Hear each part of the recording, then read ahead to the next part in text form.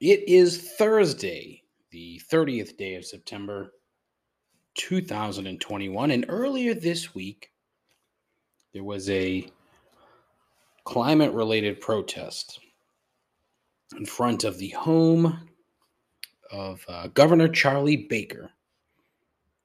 His home is up in Swampscott. It's on the water, North Shore. What this particular group did was park a boat, a pink boat, which was on a trailer, in the street in front of his house. I mentioned it was. Did I mention it was pink? I don't know if I did or not. Anyways, the boat was pink and it had the words climate emergency painted on it. The town is on the water, as I mentioned, and the thinking is that eventually Charlie's house will be waterfront as ocean levels rise over time. I think it's a clever protest and I think a very well made point. But at what point does a protest like this become counterintuitive? The folks behind the whole thing are anti fossil fuels. And their big thing is that Chuck is chummy with a number of ill intentioned fossil fuel companies. Aren't all fossil fuel companies ill intentioned? Yes, that's true. There's a handful of projects around the state, one in East Boston over by the airport, another in Weymouth, a couple others out in the western part of the state that they have more specific complaints about. And could Chuck do a little bit more to maybe put a bit more of a thumb on these projects, or the outright kibosh on these? Sure, I guess he could. He's only one man. Granted, he is the governor of the state, but still. Now, having said that,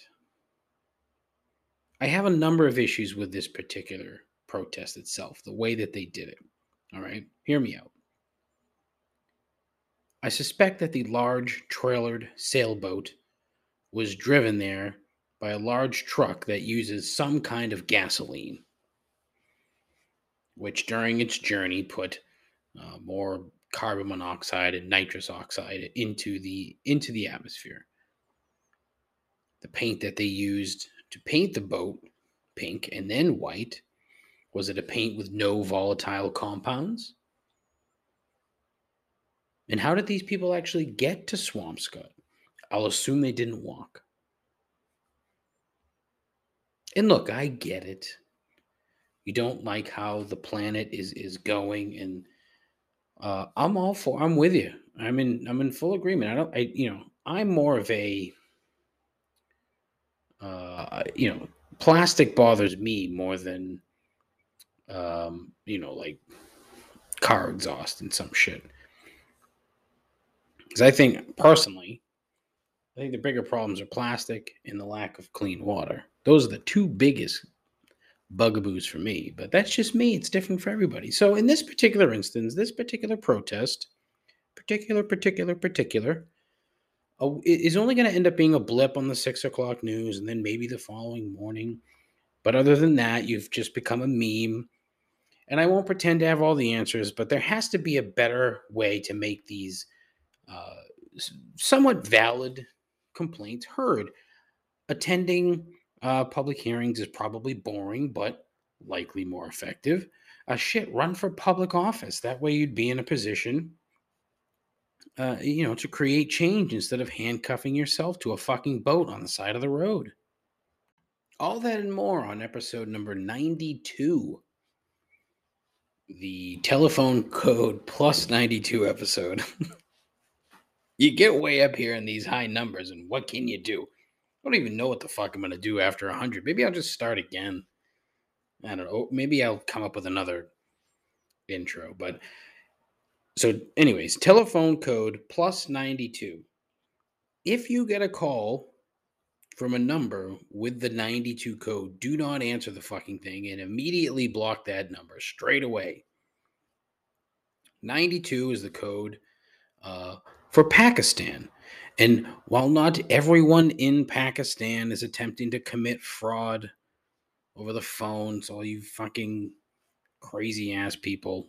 It's not how it works. Not everybody in Pakistan is a terrible person. There are assorted miscreants worldwide that use the 92 to make calls and try to rip you off. So, if you happen to get a phone call that has that telephone prefix, do not answer the phone. Now we know. And knowing is half the battle. That's all right here, right now, on Complaints and Observations.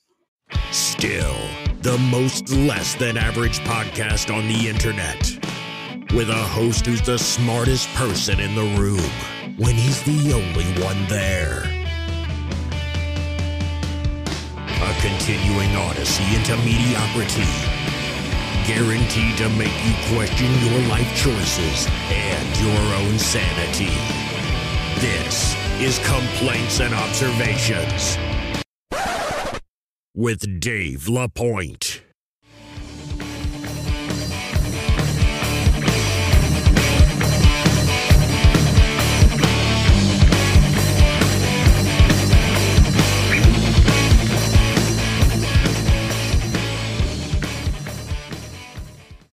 Who the hell is Dave LaPointe? Hello and happy Thursday to you. How's it going? Hope you're well.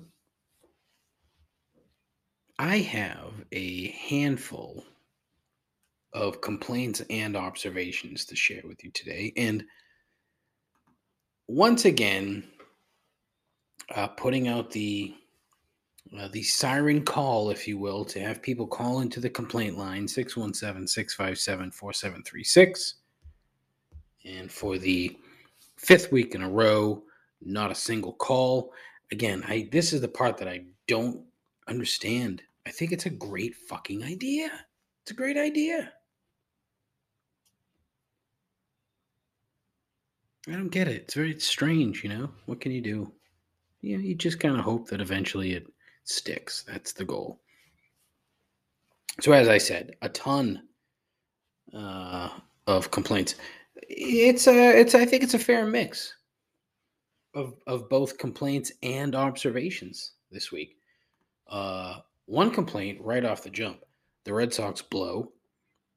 They don't deserve to make the playoffs, and quite frankly, I hope they don't, because this is why I said at the beginning of the year to hammer the under.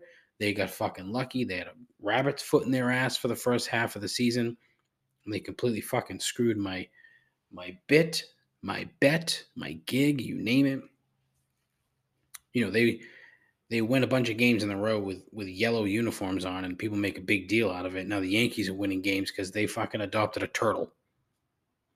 That's right, a turtle. They have a pet turtle, and they've been kicking ass ever since they got this fucking turtle. So it has nothing to do with the actual baseball. It's just uniforms and turtles. Sure. Tom Brady's coming back to town. I figured I'd get all the sports out of the way right from the jump, okay? But Tom Brady's coming back to town. This is not entirely a sports story. I mean, obviously it is a sports story, but he's coming back to Foxborough and making shitty T-shirts, introducing his overpriced clothing line for skinny dudes. So, you know, typical 2020, 2021 Tom Brady type shit. I'm sure they'll come in here and steamroll the Pats, but what can you do? The Patriots aren't that good. They're just not that good. Sad to say it. I think they could end up being a little bit better than they've been for the past 3 weeks, but who the hell knows? We shall see. Might be. We've been trying to sell these goddamn tickets. Couldn't sell them. And the price is dropping like a fucking stone. So it looks like we'll be going to the Sunday night game, which Sunday night games suck. They're not fun because it's a whole day affair. It's a whole day affair. Which is kind of annoying, but what can you do? But yeah, I mean, I think it's going to be a little bit closer than people think. I don't think it's going to be an absolute blowout. I do think the Bucs will probably cover. The line last I saw it was like 7.5. I think if it gets over that, I might jump on the Pats, but I don't see that happening. All the numbers that I've seen thus far, granted they're just tweets, but where it's something like 90 to 95% of the money is on the Bucks. And then what was it? Anywhere from 60 to 70% of the money is on the over. So heavy, heavy, heavy favorites, which is why I think the line is going to move and the over-under will start to move as well. So jump on the Pats. If it gets to about 8.5, then I would say take the points. But and I've tweeted this a couple times at Complaints Pod on Twitter. You should check that out. That I really think thus far the adult in the room has been Bill Belichick. I think he's been cordial. He's been, somewhat calculated and precise in what he has said, and rightfully so. Where Tom has been rambling on and talking about a bunch of crap and doing a bunch of interviews and putting out clothing lines and shit and dumb T-shirts. And look, he knows he has the better team, so I think that's probably why he's doing that. But at the same time, I think Bill is being smart by just heaping praise on him, making it like it's a regular week, regular game. Talked a little bit about it at his press conference on Wednesday to say, look, my relationship with Tom is fine. It's always been fine. No big deal, moving on. But then you have muckrakers like Seth Wickersham, whose book doesn't come out till next month, but he drops a few of these fucking fifth-hand quotes. So I don't know. It's just one of these things that I'm just tired of it. I've done pretty well ignoring most of the media hype behind it because, quite frankly, it's nauseating.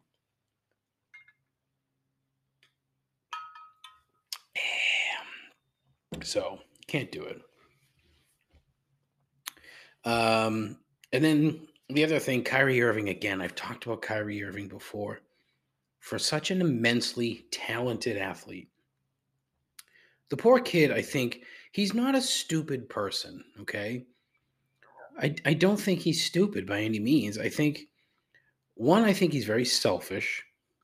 No one loves Kyrie Irving more than Kyrie Irving.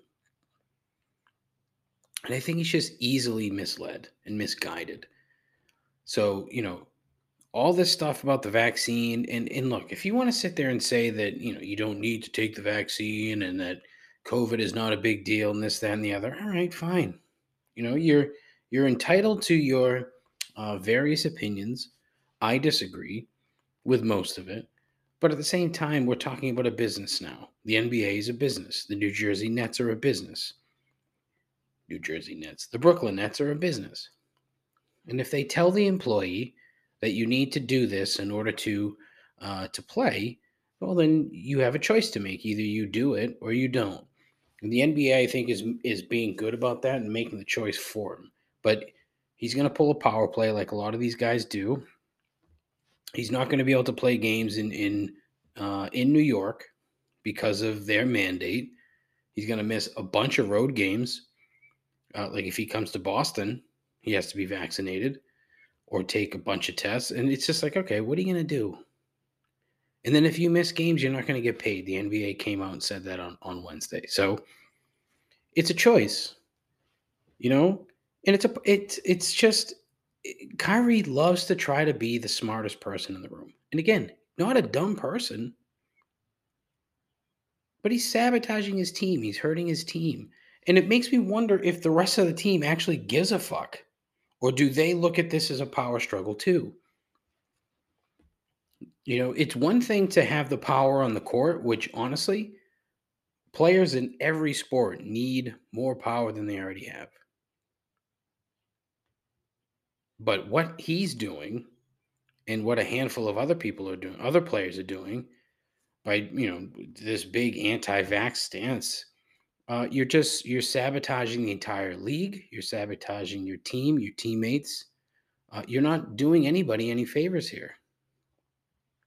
And not to mention, you can get sick. And look, again, please don't yell. Don't give me this bullshit about them being young and healthy and this, that, and the other. Jason Tatum is having issues still.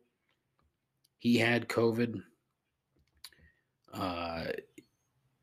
Eddie Rodriguez from the Red Sox, that poor guy had heart issues, and who the fuck knows what's going to come down the line for him? Who knows?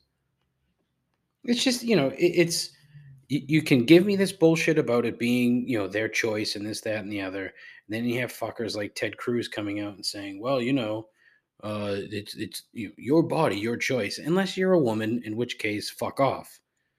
But it's crazy, and it puts the NBA and the Nets in a really shitty spot. And it just shows that he doesn't care. He doesn't give a fuck. And that's my biggest issue. Clearly, you're so selfish. You don't give two shits about anybody but yourself. You're putting yourself in a shitty spot, but even more so, you're putting a lot of other people in a shitty spot.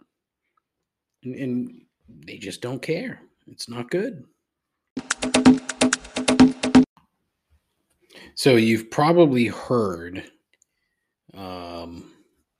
the story, or at least I hope you've heard the story, about the Dutch artist who was commissioned to create two new pieces for a museum, where they gave him $84,000 in cash. And apparently this artist had done work in the past where they took money, actual money, and used it to create something on a canvas.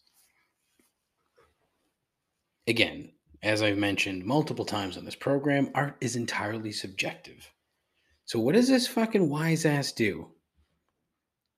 When it comes time to for the museum to collect their paintings, or their works of art, I should say, he gives them two blank canvases,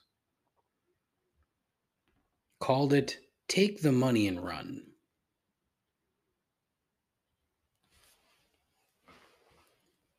Two things here. One, it's brilliant,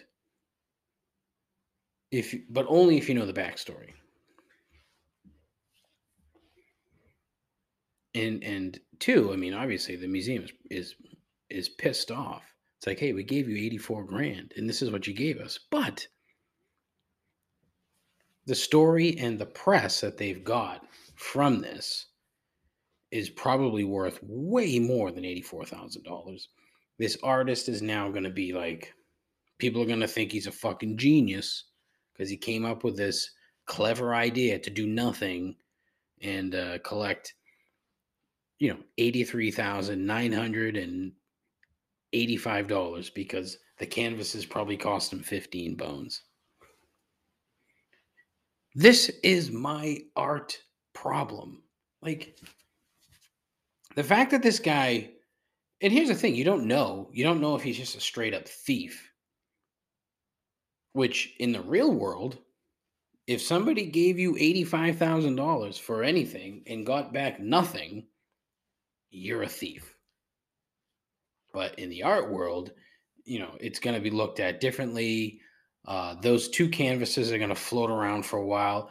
The museum, if they're smart, they take the fucking things, they hang them up, they put a plaque with the backstory behind it, and guess what? 2 years down the road, they sell it for way more than fucking $84,000. And people are going to go and look at it, be like, oh, that's the two canvases that fucking Dutcho Magoo stole the money for. That's exactly what's going to fucking happen here.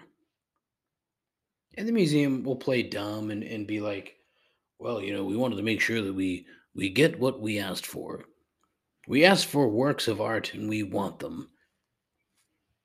That'll be the public angle, but behind the scenes, they're like, oh, this is fucking brilliant. Well, they'll say, well, Dutcho McFuckamall didn't want to do the work, so we're gonna hang him up and expose him for the fraud that he is, the thief that he is. I mean, but it's not like they're gonna fucking press charges, right? They're not gonna say, well, if they do, then they're fucking stupid. Because again, art is entirely subjective. I've said it 1,000 times. I'll say it 1,000 times again. It's fucking a scam. The whole thing's a scam. All of it surrounding it is a scam because what I see is different when everybody else sees, and every single person interprets art differently. There's no set standard. And that's my complaint. You know, I tend to kind of look at things in a black and white manner, where in the art world it's very gray, and I don't mean that at all as a yeah, I don't know what the word I'm looking for is at the moment, but oh fuck, why am I so tired? Oh man, see, talking about art puts me to fucking sleep. It's boring. It sucks. Nobody, I mean, the stereotype for like art people, you know what it is. It's the skinny guy with the round uh, rimmed glasses, standing there with his uh, two fingers slowly caressing his goatee. Yeah, look at the shading there is magnificent, and the angles are terrific. See, and then he's always with like a taller girl. The girl that he's with is taller and has like a I don't even know what you'd call it, but like straight short hair, way too much makeup, dressed in garishly bright clothing. Yeah, Starly. That's a stupid stereotype, right? I don't think I'm that far off, but it's a stereotype nonetheless.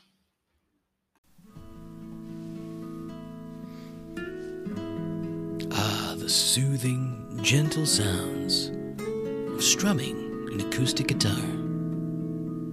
Really has nothing to do with this ad at all, but I just want to let you know I have some merchandise at the merch store. bonfire.com/store/complaints. You see, I've made that web address a tad easier. It's still too long, but I don't have any other way to change it, so please indulge me, if you will. I have a few shirts up for sale, including the brand new tagline, "The Village Idiot Has Spoken." That's about it, really. But listen, do yourself a favor. Go to the store, buy a t-shirt, show the world that you don't give a solitary shit about what you listen to on a regular basis. That's bonfire.com/store/complaints and get your complaints and observations merch today. All right, I've got three more like general observations here. Very worldly today. I don't know why, but that's just the way it is. All right. The Wall Street Journal the other day had an article about the Taliban. And the article is essentially where the supreme leaders of the Taliban were telling their rank and file soldiers to, hey, cut the shit. Stop acting like normal people. You see, once Kabul was vacated by, protective forces, which it had been for the past 20 years. So what happened was Kabul was becoming a very sort of, forward-thinking, metropolitan-ish city. A bit more worldly, if you will. There was, actual business. There was, universities, hospitals, zoos, parks. A generally nicer than you would think part of the world. The best place? No. Better than it was in, say, the 80s and the 70s? Probably. But once all the American forces and the worldwide forces vacated the city, and the Taliban basically swooped in without a shot being fired, you had Taliban soldiers some of whom had never been to Kabul. They get to the city and they're like, holy fuck, what is this place? And they start, get this, enjoying themselves. Because they're just, they're mostly normal people. They just happen to, be a bit brainwashed and fall within this sort of fear bubble, if you will, that the Taliban has created, and that particular their style of governing, if you will, is not really cohesive for normalcy. So that, a couple of the things they said was stop taking selfies and posting them to social media. Like, how fucking normal is that? These guys are going to like amusement parks, riding roller coasters and fucking Ferris wheels and bumper cars, and going to zoos and like parks, having picnics, shit like that. It just kind of goes to show you how similar they are to the vast majority of people on this planet, where they just want to fucking live. Just want to live. Most of them, not all of them. Let's be fair, not all of them, but most of them. Probably, I would say a solid 95% of them just they don't want to be bothered with fighting other people's fucking wars. They just want to fucking enjoy life. But then, this guy comes out and says, "Hey, stop enjoying life." And now, who knows, maybe that'll snap them back into being willing, suicide bombers or whatever it is the fuck that they're going to be doing.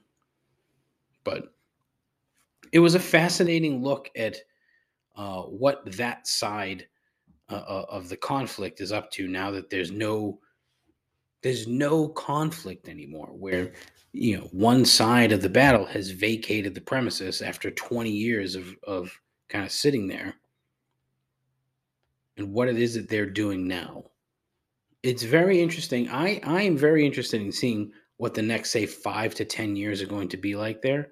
Are they going to is there going to be like a civil war where a lot of people are like, fuck, we don't want to be doing this anymore, we don't want to keep fighting constantly like we have been in this particular part of the world for the last 100+ fucking years? I don't know. It'll be interesting to see how it plays out. Granted, already they're being fucking shitty, but you knew that the Taliban, because they're the Taliban, were going to be shitty. But I thought I was hoping it would take a little bit longer, but they're already fucking hanging guys by cranes in public square. So probably not. However, that was a very interesting article, and I found it a tad fascinating. So see how that plays out. Never did you think that when you listen to this fucking shit ass podcast, that I would talk about the goddamn Taliban riding Ferris wheels. Oh, maybe you did. If you did, it's awesome. I hope you did. That would say a lot more about me than you, but still. YouTube is a wide open rabbit hole. It is a massive rabbit hole, and if you fall down it, you're fucked. So I mentioned the other day how I fell down a Norm Macdonald rabbit hole, and so because I've been watching YouTube, I'm getting a lot more YouTube ads in my social media, in my Twitter, in my Instagram, not Facebook, because fuck Facebook. And there was one that popped up. I think it was Instagram, in my Instagram stories, and it said 4 ways to start your real estate investing journey with $1,000. I'm like, oh, all right. Let's see what dude on YouTube has to say. Because if there's anything that's 100% accurate, it's random dudes on YouTube. So I'm watching this, and look, automatically I'm a tad skeptical, because unless you're Carlton Sheets, what exactly can you promise me real estate wise for $1,000? So he's got 4 tips, okay? Tip number 1, invest in the stock market. Well, that's not, basically his thing was, hey, put your money in the stock market so you can make more money so that you have more to invest. Okay. All right. Tip number 2, keep saving. Huh. All right. Well, we're 0 for 2 now. I mean, You said I was going to be able to start my journey with $1,000, and you want me to. The first two are, hey, have more than $1,000. Okay, well, let's see. Let's turn the page here. Number 3, find a partner. Find a partner. Huh. So am I taking that $1,000 and buying someone? No, I'm basically looking around for somebody with more than $1,000. That was okay. That was tip number 3. So we're 0 for 3 now. Well, hopefully, look, we got one more. See what happens. Tip number 4: get seller financing. Now, if you're not familiar with seller financing, and I wasn't until I stumbled upon genius tip number 4. Seller financing is basically, knocking on the door of whomever may own a piece of property and saying, "Hey, let's forget about the bank. Let's forget about a bank, and how about you let me buy your property and I'll pay you the mortgage and the interest rate." Well, then, if the first 3 weren't pie in the sky enough, tip number 4 rolls in with an even more pie in the sky thing. And I'm sure you can find it. Sure, it's not completely out of the question. I'm sure it's not something that's so fucking random to a real estate know nothing such as myself. But this shitbag on YouTube had the nuts to title his fucking thing 4 ways to start your journey, and then gave you literally nothing. This guy's sitting outside, like in the desert somewhere, hasn't cut his hair or shaved in God knows how long. This crunchy looking fuck. A 5-minute video that basically just says, "Keep trying," or "Find people that'll put up with your fucking poor ass who have money to blow." And this guy had like 2,000 followers, 2,000 subscribers, I should say, on YouTube, and obviously spent the money to advertise on Instagram, and then got twice as many people to watch this video. And it made me wonder how many fucking people watch that and then have the same reaction that I did, which was, on what fucking planet is this guy thinking that what his fucking title of his video has anything to do with what he's talking about? I'm looking at the comments, and like the first comment was, "Great tips." And it had like 40 thumbs up. I'm like, all right, that's a plant. Like, there's nothing to that. But it sort of ties into what I was talking about earlier with all this fucking vaccine shit, where you have these purported experts coming on YouTube spouting shit that has zero value.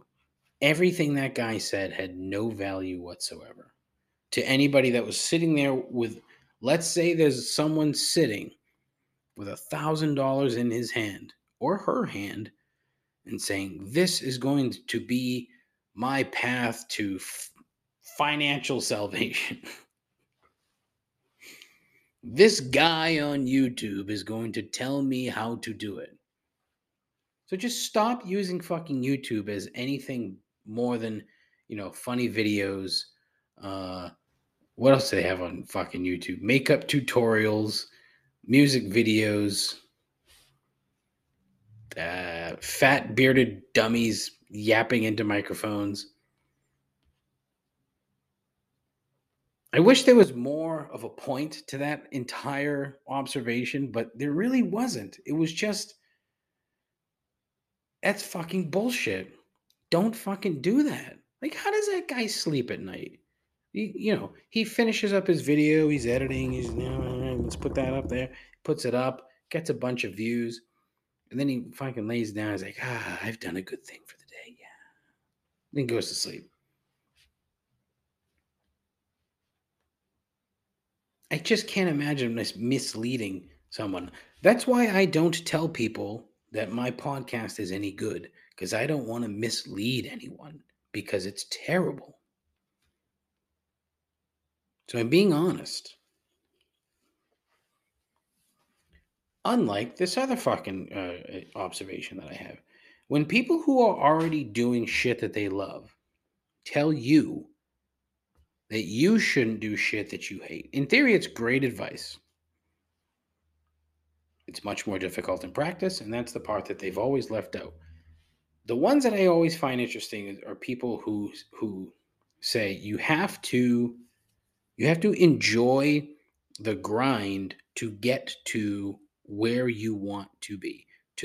You need to enjoy that process. So as cliche as it is, and the 76ers and Joel Embiid have really fucking screwed this up for everybody, but the phrase trust the process it's apt, because there's far too many of these phony self-help fuckos telling you, hey, if you don't love what you're doing, just quit. Or if you don't love what you're doing, you need to fucking find something that you love. It doesn't really exist. Because there's always, even if you say, hey, my dream is to be a fucking professional soccer player, the amount of work and the amount of time to get to that point is way more than when you sign that first contract. Because what do? You work your ass off for fucking 19, 20 years. Let's say you're 20 years old and you sign a professional contract with the with fucking, I don't know, I'm trying to think of like a rando professional team, but I can't, whatever, not the point. You sign with like a middling USL2 franchise and you're making $15,000 a year. But now you're a professional soccer player. So you've got to that point. You're not going to quit. You're not going to stop. It's not as if the goal is to get to this point and now you're done. No fucking way. So to hear people constantly say you need to find what you love and then do it, it doesn't work that way. It's entirely disingenuous. And it's misleading. What they should do is say, have your goal and then fall in love with the steps and the business and all the bullshit that it's going to take to get to that goal. And then realize that once you do get there, if you get there, there's going to be another set of bullshit and work and grind that you're going to need to do to even just maintain that particular achievement that you've made. Getting there is the hard work that they put in to get to that point. They always leave that part out. And it's funny, the amount of shit that I've read over the past 18 months or so about podcasting.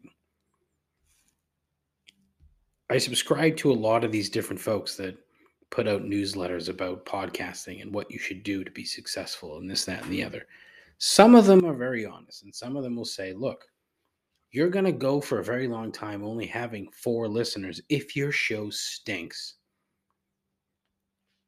So you need to spend time figuring out how to make your show not stink. Well, okay. If you don't get the 4 people to engage in what it is that you're doing, your show is going to stink. Still, no matter what you do, even though you have a decent idea, like, hey, here's the complaint line, 617-657-4736. Call in, complain, observe. But it's all the work that you have to put in to get to that point. To get to that 5th, 6th, 7th listener. It's a lot of work involved. And this rando podcast guy is not going to be able to tell you, because and then he loses his credibility if all of a sudden he starts putting in there, well, look, this is hard. It's not easy. Well, okay, no problem. That was a rambling 17 minutes of nothing, right? I don't even want to call it content because it wasn't. I had a few good points in there, right? At least I think so. The whole idea is, again, I'm observing shit. I'm talking about the observations that I'm making. That's the whole point of the program, complaining and observizing. Observizing. Boy, this fucking episode sucks assholes, huh? Holy shit. Oh, if you're still here, thank you. I appreciate it. But I'm terribly, terribly sorry. Because this is garbage.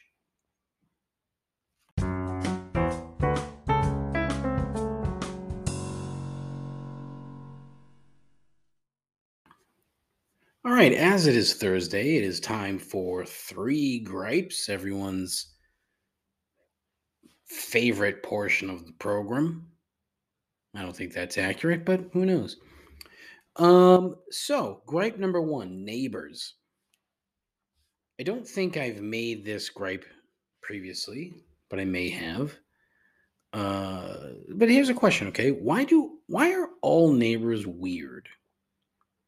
And I don't mean that in a specific sense, but in a general sense, where when you're talking to someone who talks about their neighbors and like, yeah, they're kind of weird.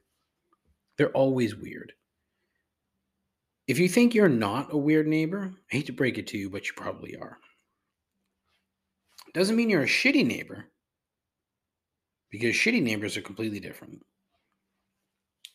For example, I have a couple of neighbors here who seem like super nice people. Don't really know them because they're neighbors. They're a bit weird. Are they shitty? No. Got a couple of other neighbors on the other side who I think are shitty. I'm not sure, but I know they're weird. That's just how it goes. And my guess is, that all the neighbors here think, my wife and I are weird. Well, we're in our 40s. We don't have kids. I don't see any kids over there. They must be weird. Oh, what's going on? Who's the old lady? She lived there too? Oh, that's weird. That's typically how it goes. The old lady in this particular instance is my mother-in-law because she lives here too. So it makes me wonder, do all of our neighbors think that we're weird? Well, the answer is yes, because that's just what neighbors are. They're all weird. If you intimately know, no, that's the wrong word. If you know your neighbors well, then you probably know that for sure they're weird.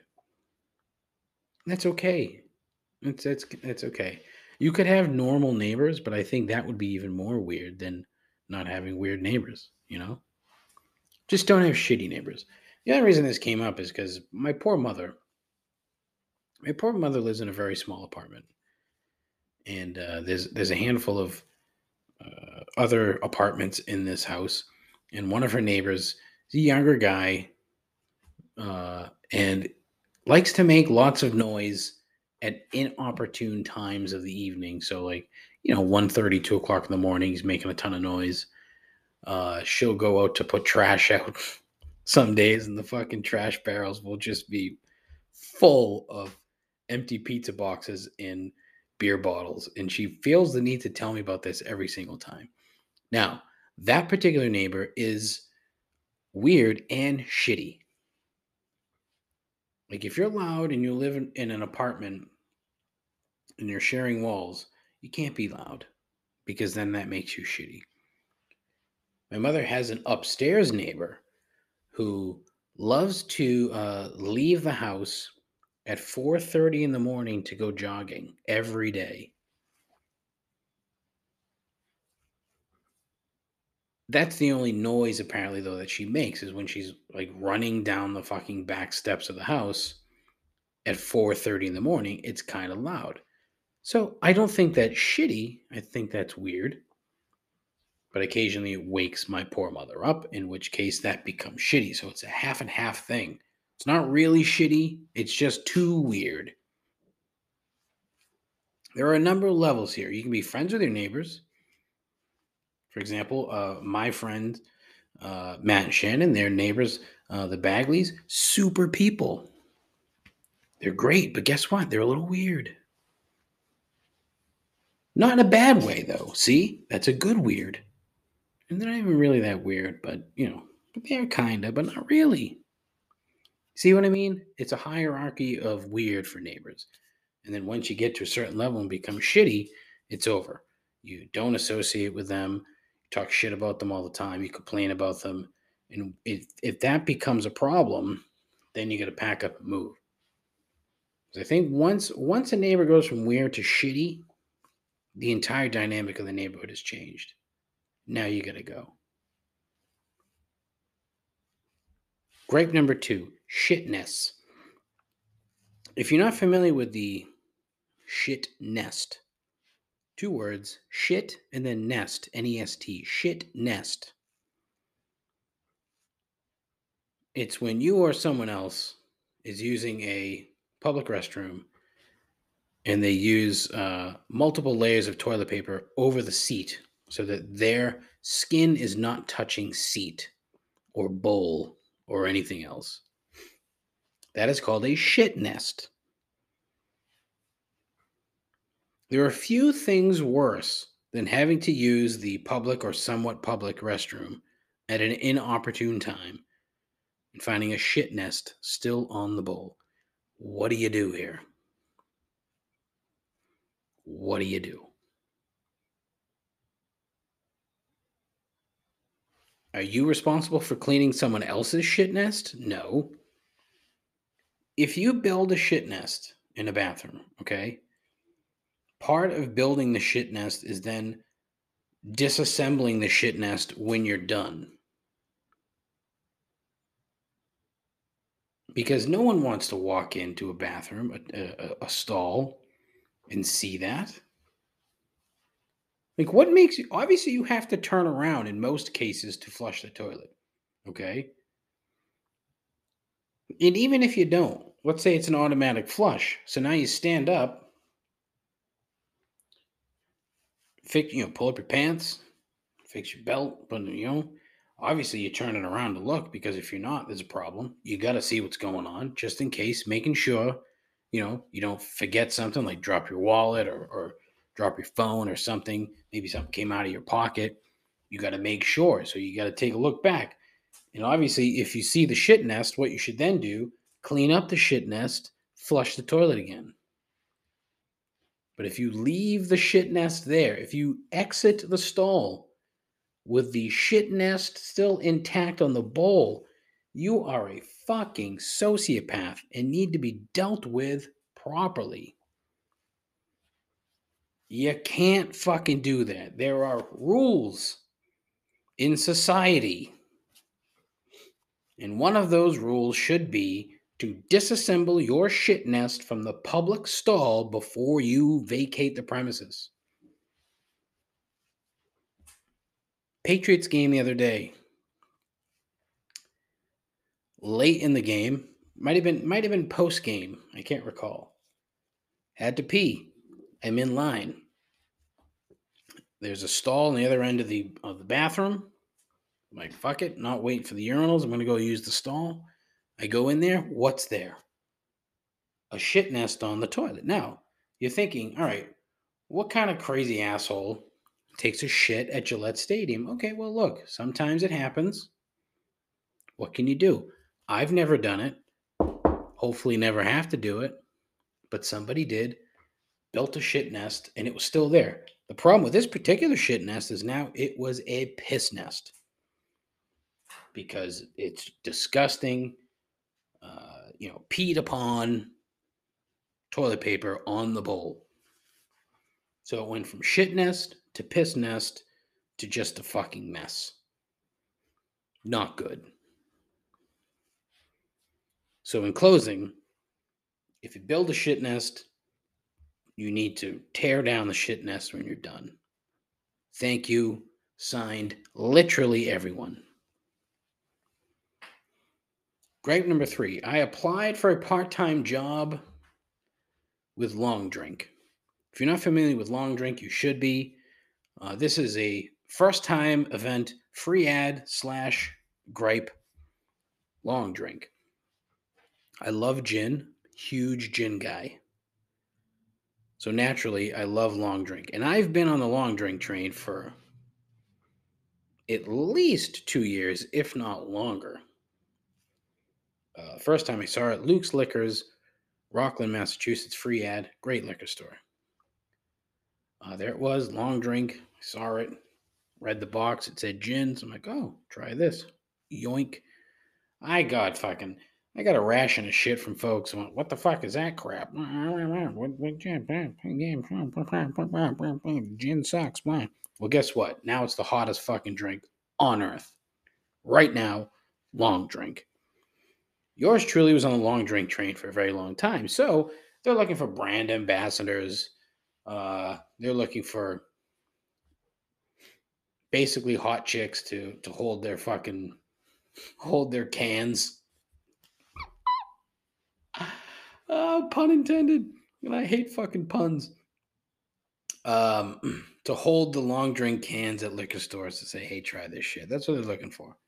But I mean, man, I sent them a great email talking about how much I love the brand, what I could do for them, all my ideas. I said, look, long drink should have a fucking podcast, rip off like Hot Ones, where, you know, a bunch of people will come in and it's just a conversation. Host, guest, and you're just sitting there pounding long drinks. That's the whole fucking show. You're asking them questions. They're getting a little fucking tipsy on the long drink, talking about how great the long drink is. It's a great fucking idea. I even put a link to this goddamn show. And here's the thing, okay? Long drink, if you're listening and you heard 3 gripes this week, dynamic 3 gripes. The rest of the show fucking sucked. But 3 gripes this week, fucking outstanding. I mean, honestly, the shit nest gripe is universal. Neighbors, universal. Long drink, soon to be universal. So look, if you know what's good for you, you'd reach out and you'd say, you know what? We need to break the mold here. We have far too many attractive brand ambassadors. We need a short, fat, bearded guy who looks kind of like Gimli. Or who's the short, fat, bearded guy from Harry Potter? I don't know. Because not a big Harry Potter guy. Hagrid, I think is his name. I don't know. Anyways, but short, fat. He's got long hair. They both had long hair. But that's what they need. Break the mold. Be different. Be bold. That's an ad. Be different. Break the mold. Be different. Be bold. Long drink. That's probably already used by somebody else, but that's pretty good. See, there's the other thing. I'm a wannabe ad man. Been saying that for fucking years. Anyway, that's it. That's all for the show. I've kept you guys for far too long. The previous 40 minutes of this program have sucked. Just not been good. And I apologize. If you stuck around for 3 gripes, then you got rewarded with some really fucking top-notch material. I'd put these 3 gripes against any other 3 gripes. They were terrific. And I'm not afraid to say it. They were great. I again ask, if you have a complaint or an observation of any kind, call it in 617-657-4736. 617-657-4736. 617-65 rip 'em. I have a Twitter page at ComplainsPod. I have a Instagram page at ComplainsPod. I have a Facebook page with Fuck Facebook. I have a YouTube page, and I think I may be onto something with the YouTube page. Yours truly spent some time last week on a show called Hometown Hammers, which is part of the American Hammers TV network, talking about West Ham United, and it was fucking awesome. Had a great time. It was terrific. But Katie, the host, used this this program called StreamYard, where basically you can have people who are watching comment on what they're watching. So it's basically a conversation. And I loved it. I thought it was awesome. And apparently it meshes nicely with YouTube. So as we continue down the road to 100, hashtag road to 100, I don't think I'm going to rent out a Vets Club for a live studio audience. I might do a streaming thing, but we'll see. I might do a test run, see how it goes. You just never know. The downside is when you have no audience, it makes it tough. But I think it'd be funny if I tried to do it with an audience of some kind, not a studio audience. Although I'm currently doing it with a studio audience. There's no one here in the broadcast palace, but that's about the size of all my studio audiences. I would imagine would be 0. So anyways, on to the hashtag road to 100 as we get to the 100th episode of the program. What else? I have a website, complaintsandobservations.com. No, complaintsandobservations.com. There's a blog. I've been blogging. Probably just as good as the show. So you can imagine how fantastic that is, right? Check that out. I think that's it. Yeah, that's probably it for the show. Thank you as always. I do appreciate it. And look, I say this every week and I mean it with all my heart. Please, hashtag tell your friends. Hashtag tell your moms. Take care of each other. Nope, fuck that up. Take care of yourself. Take care of each other. Godspeed. Ta-ta.